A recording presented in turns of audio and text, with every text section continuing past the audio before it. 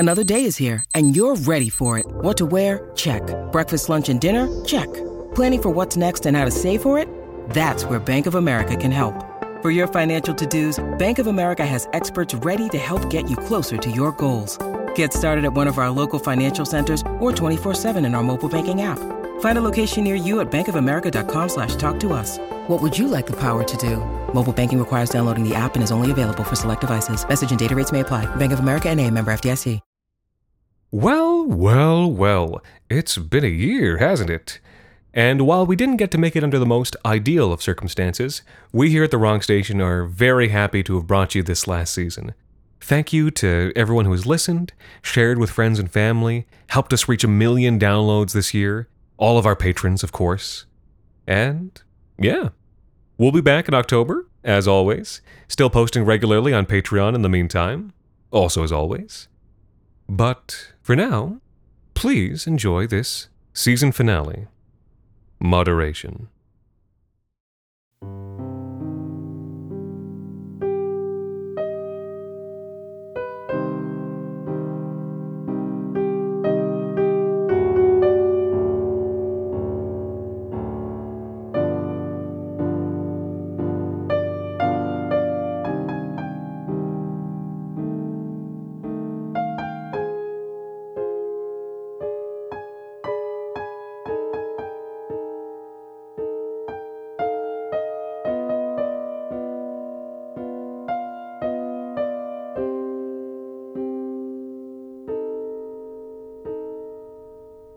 The human mind can only take so much of this. We're supposed to be in a meadow somewhere, eating fruit. That's what our brains evolved to handle. A few moments of extreme crisis, spread out over a lifetime of meadows and fresh fruit. We're not built for more than that. We're not built for hour after day after month of cruelty and evil. At a certain point, the human mind breaks down. For my part, I started to think I was reaching that point at 10:20 a.m. on a Tuesday, when I was sitting in bed watching somebody's father get their head sawed off with a bread knife. Maybe you've seen this video before. It's something of a classic. I think it came out the same year as the King's Speech. I'd seen it more times than I can count. This was my job, you understand? This was $12.35 an hour with no benefits. Something strange happened during this rewatch, though. I started to cry. And it wasn't for the sake of the man in the video. Like I told you, I'd seen him die before. I'd done my part, maybe. I'd borne witness. But this time I was crying out of relief. I was crying because the algorithm had served me up something I could handle, something that couldn't hurt me any more than it already had. I was crying because I knew there were worse things it could show me, and that I'd been spared. For the moment.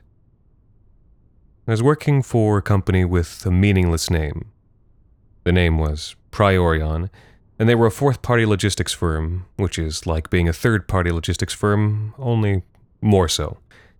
If that sentence means nothing to you, it's because companies like Priorion don't care if it means anything to you, and would honestly probably prefer you didn't understand.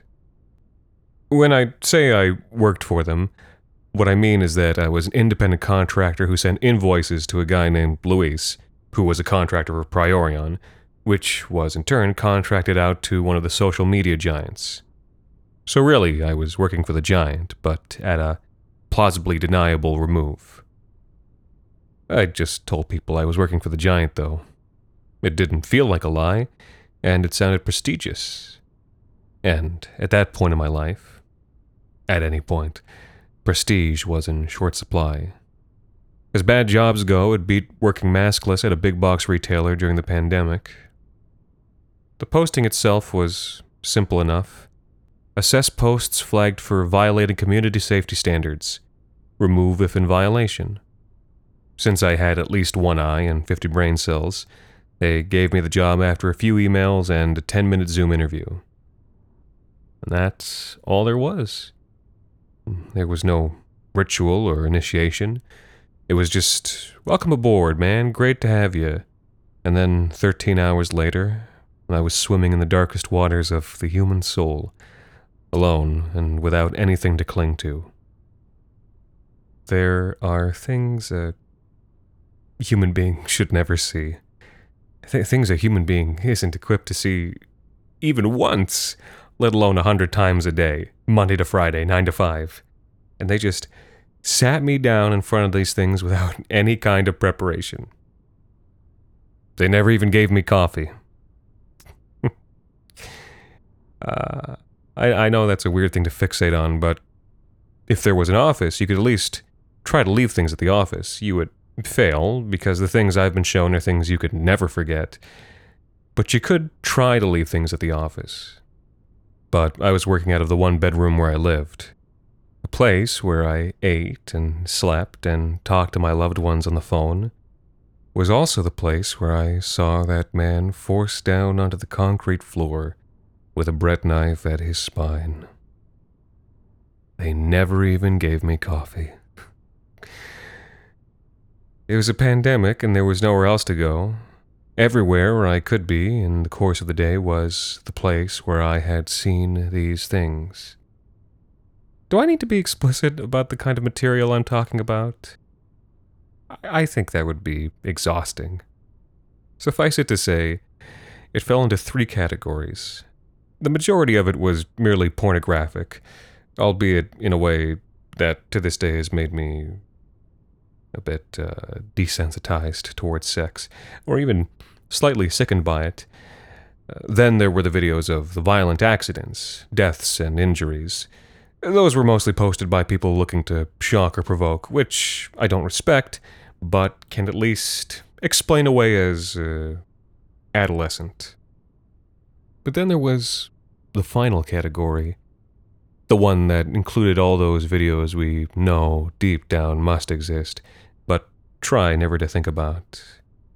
The less said about it, the better. You know the kinds of things I'm talking about. And if you don't, it's because you're deceiving yourself. People who post the third kind of video are often their directors or creators. They post because they're eager to share the things they've done. Like all of us, they are driven to connect. I wonder how many of us have watched the same unthinkable things. Single mothers lying awake in the greater Houston area. Teenage contractors sitting shell-shocked at their desks in a high-rise in Luzon. And none of us even given a cup of coffee first. Luis dropped me an instant message to check in at the end of my first week. How you doing, man? I just keep thinking, if this was an office, at least there'd be free coffee. Haha. Yeah, I get that. You know, pandemic though. We'd all love to be in an office, but... Yeah, I get it. Hey man, this job can be tough though. You know, the mental aspect. Yeah. Well, look, if you find things are getting too real and stuff, we've got a wellness consultant who can help you out with the mental aspect. I wasn't sure what a wellness consultant was. Is that like a therapist? Sort of, yeah. Well, in that case, sure, that sounds good. Okay, awesome. I'll have her reach out to you. Look, in the meantime... He trailed off, and I spent the better part of a minute watching those 3 dots wiggle on the screen. Whatever he was about to say, he was having trouble wording it.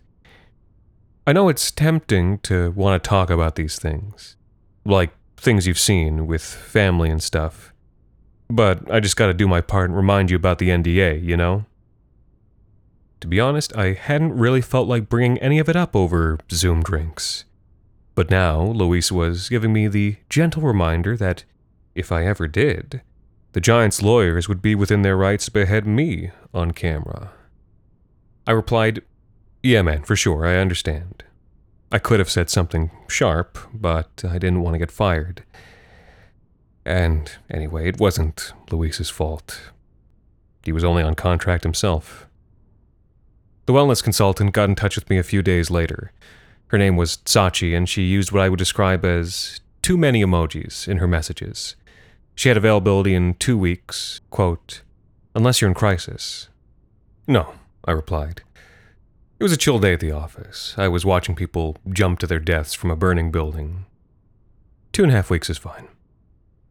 And it was, in the way people mean when they say something's fine.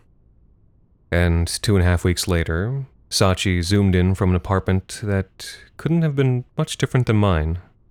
I'd been worried she'd turn out to be some high-status person with a well-lit home office.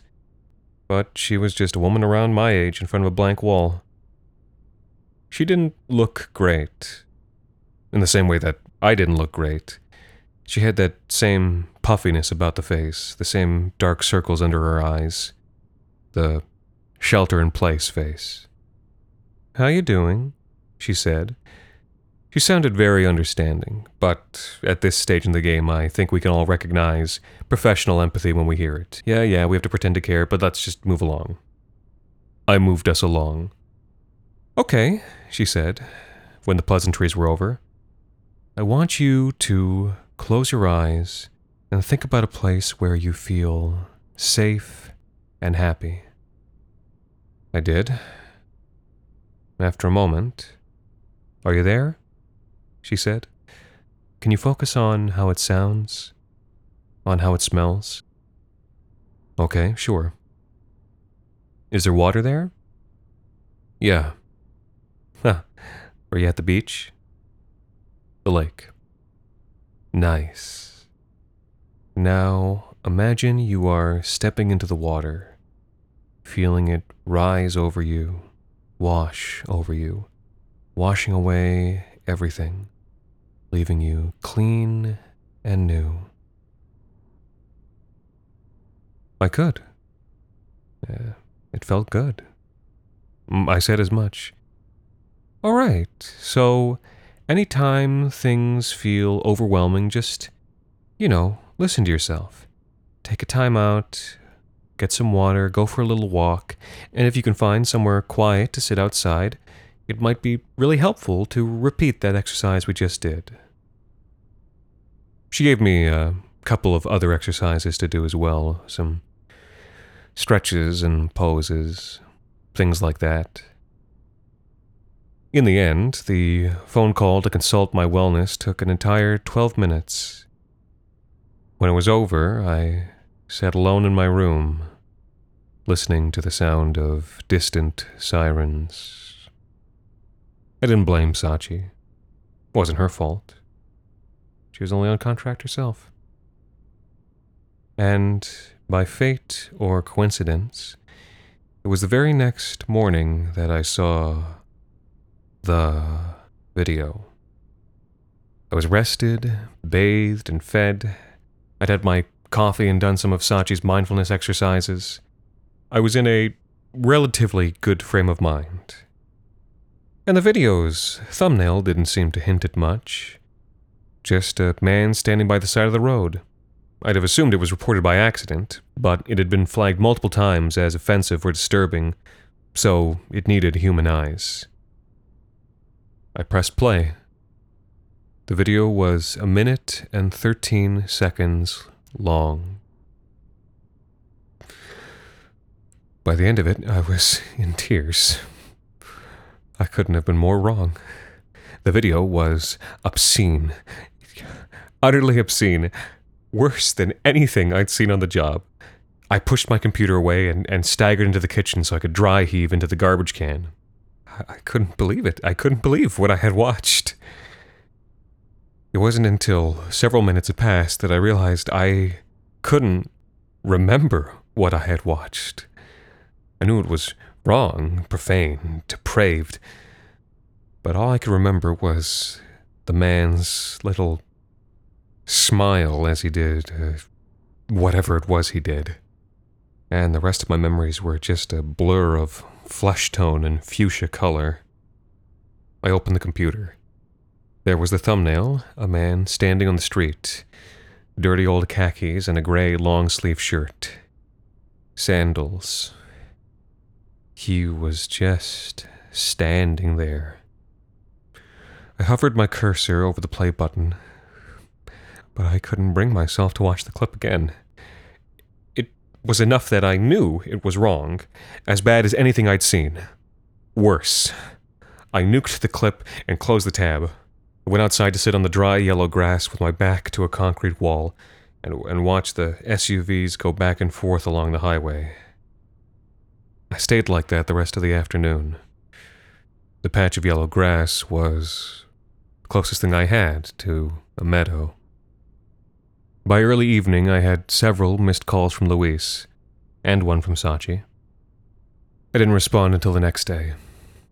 "Hey man, how's it going?" By Luis's tone, I could tell it was going badly. Mostly we communicated by instant messenger.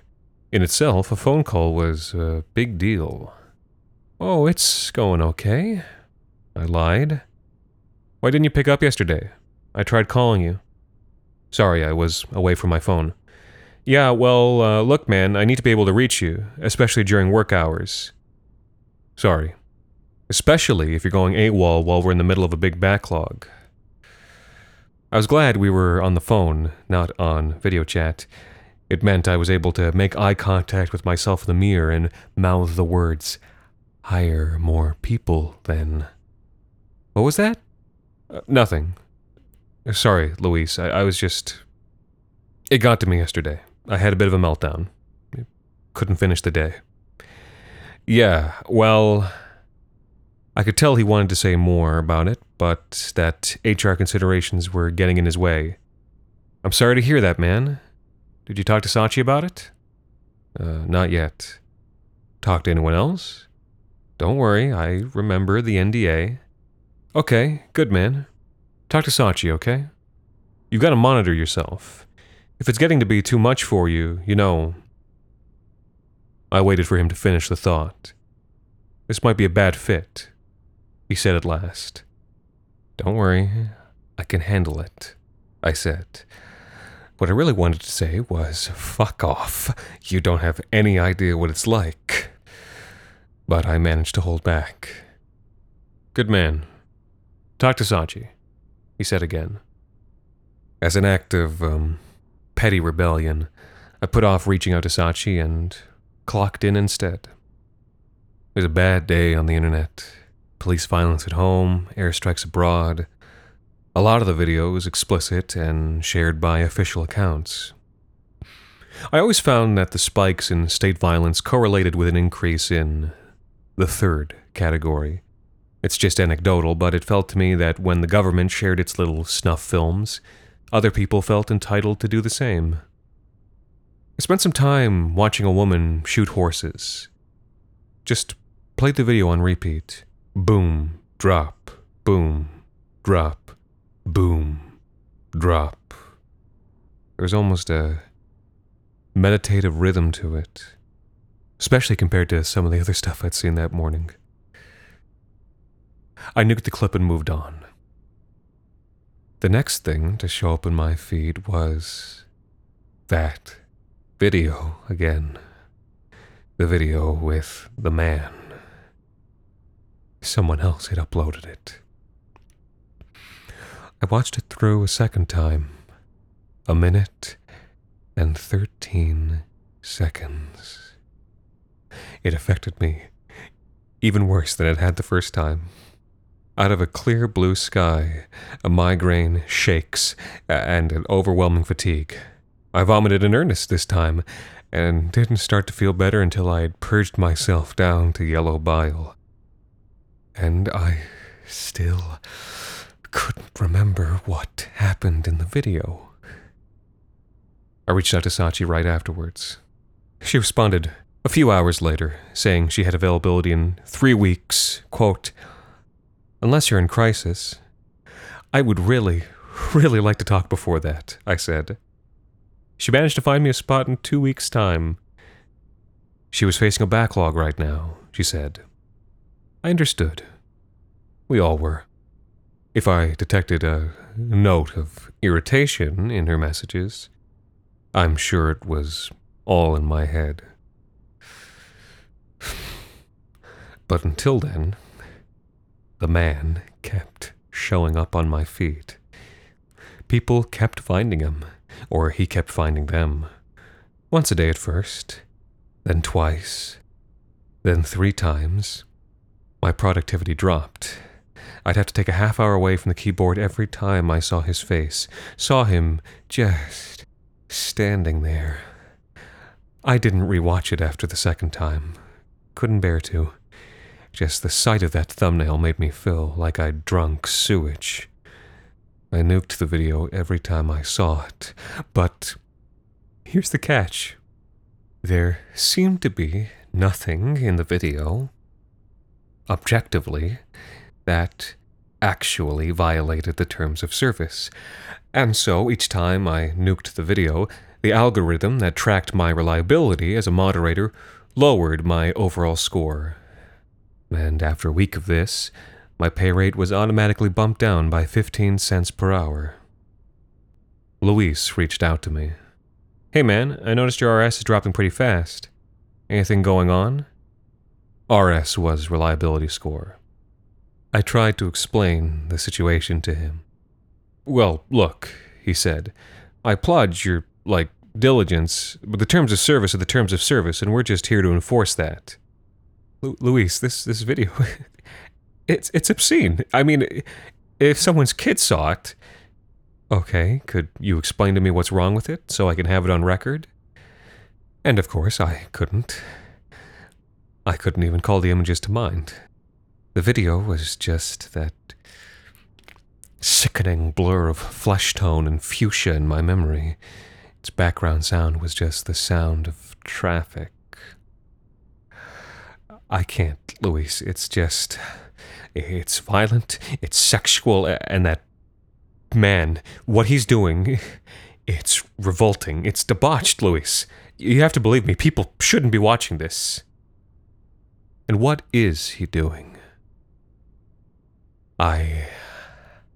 In my mind's eye, he was just standing there. There was more to it than that, but I couldn't find it. Luis, I don't know. He let me sit with my own answer for a moment before he replied. Look, man, it sounds like you're having a tough time with this work. It takes a certain kind of... Well, not everyone's cut out for it. I really want you to talk with Sachi. Do you have something scheduled with her? Yes. Okay. In the meantime, if you see that video, just leave it for the other mods to deal with, okay? He didn't wait for my answer before ending the call.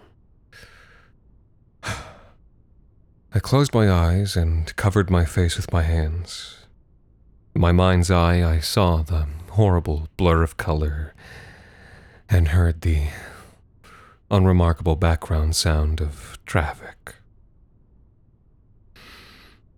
The first thing I did the next morning was take the video down.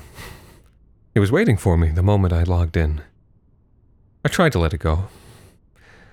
I couldn't. And after that, it kept cropping up and cropping up. People kept re-uploading it. It was spreading faster than I could nuke it. And I don't know why they kept sharing it. I have no idea why. Whether it was out of sick curiosity or some need to bear witness, or because on some level they liked the man, and it gave them a secret flush of pleasure to watch him do the little things he did. I don't know. But they kept sharing it. I nuked it again and again. My reliability score dropped to 0, and by the end of the week I was drawing base salary, which was well below minimum wage. When I finally jumped on my video call with Sachi, we weren't alone. "Hey," she said, "just a heads up that Luis is going to be joining us today." "Hey, man," Luis said. And there was also a fourth person on the call, but their camera was off. Sachi said, "And so is Miss Giffens, who's with Priorion." She didn't mention what Miss Giffens did at Priorion. And Miss Giffens did not introduce herself. "Have you been doing the exercises we talked about?" Sachi asked. "Yes, I have." "And?" And the answer was that they didn't work. That I'd close my eyes and try to conjure up the sound of running water, and instead I'd hear the background hum of traffic, and then I'd try to see the lake, and instead I'd see that flesh-tone fuchsia blur, and then the face of the beheaded man, and the horse, and all the other things I'd seen, and in the middle of it all, the man, and he was just standing there. And all they do is remind me, I said, of him, the man in the video. There was a momentary silence from the three on the other end. "Okay, Sachi began. But she was interrupted by Miss Giffens, who had a voice like a marble countertop. "I'll be perfectly clear," she said. "Our priority is to ban content that violates the client's terms of service. The nature of those terms of service is up to the client, not to us." "Have you seen the video?" I mumbled. "What's that?" "Have you seen the video, Miss Giffens?" "I have," she said. "Can you remember what happens in it?" Silence. A long silence. Sachi and Luis looked confused. I could tell that they didn't know what I was talking about, that they hadn't watched it. It, or any of the other things they'd condemned their freelancers to face. "No," Miss Giffens said at last. Sachi and Luis's eyes widened. "But you know that what happens in it is wrong," I said.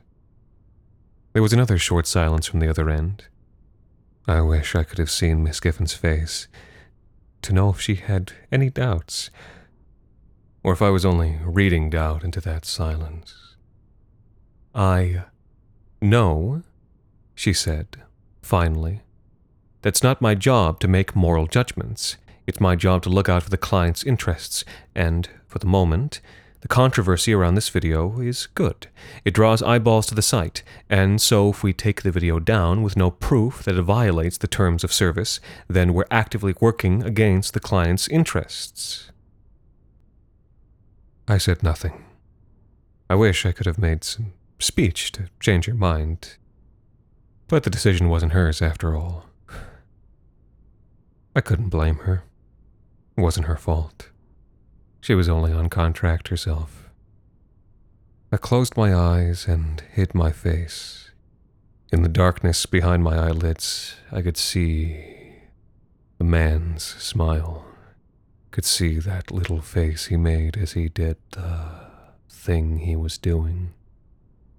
"Let me ask you a question, man," said Luis, stepping in. "Are you prepared to set aside your own personal bias and do what the client wants?" "Before you answer," Sachi jumped in, "maybe take a minute to center yourself and—" "No," I said. "No, I won't. Never." "Fire him," Miss Giffens said. And before anyone could say anything else, I closed my laptop, and they were all gone. Gone completely, like mist in the sun. Strange to think about it, how it all happened in a single-room apartment. The worst experiences of my life, of 1,000 other lives, all happening in a little box in one lonely room. All happening inside my head. I left my computer on the table and went outside. The sun beyond the gray walls had just gone down. Blue glow had smothered the prickly yellow grass to green. Behind me, SUVs passed back and forth along the highway, leaving streaks of bluish-white and bloody red. I noticed one of my neighbors across the way had come outside for a smoke. She was squatting on the steps out in front of her place, ash kissing the filter of the cigarette that burned down between her fingers. And in her opposite hand, she held her phone sideways. Even from over where I was, I could hear it. The distant, tinny background sound of recorded traffic. Could see the fuchsia wash of light reflected from her pallid, shadowed face. Shelter-in-place face. It broke my heart to see her hollow eyes as she watched the video again and again and again, bearing witness and forgetting all at once, bearing hopeless witness to something that she could not ever change. What was it so wrong about that clip? About 1 minute 13 seconds. If I could just know what it was, maybe I could understand. Futile. Of course. Futile. I could understand a man on a concrete floor, underneath a bread knife. But it didn't make a difference. Not a single one. And then I looked up at the building behind her, at all the darkened rooms, each lit by the dim and flicking light of a single screen, by a low glow of fuchsia and flesh tone. And I was just standing there. But could I even blame myself? It wasn't my fault. I was only on contract. Only for a time. And not even that much anymore.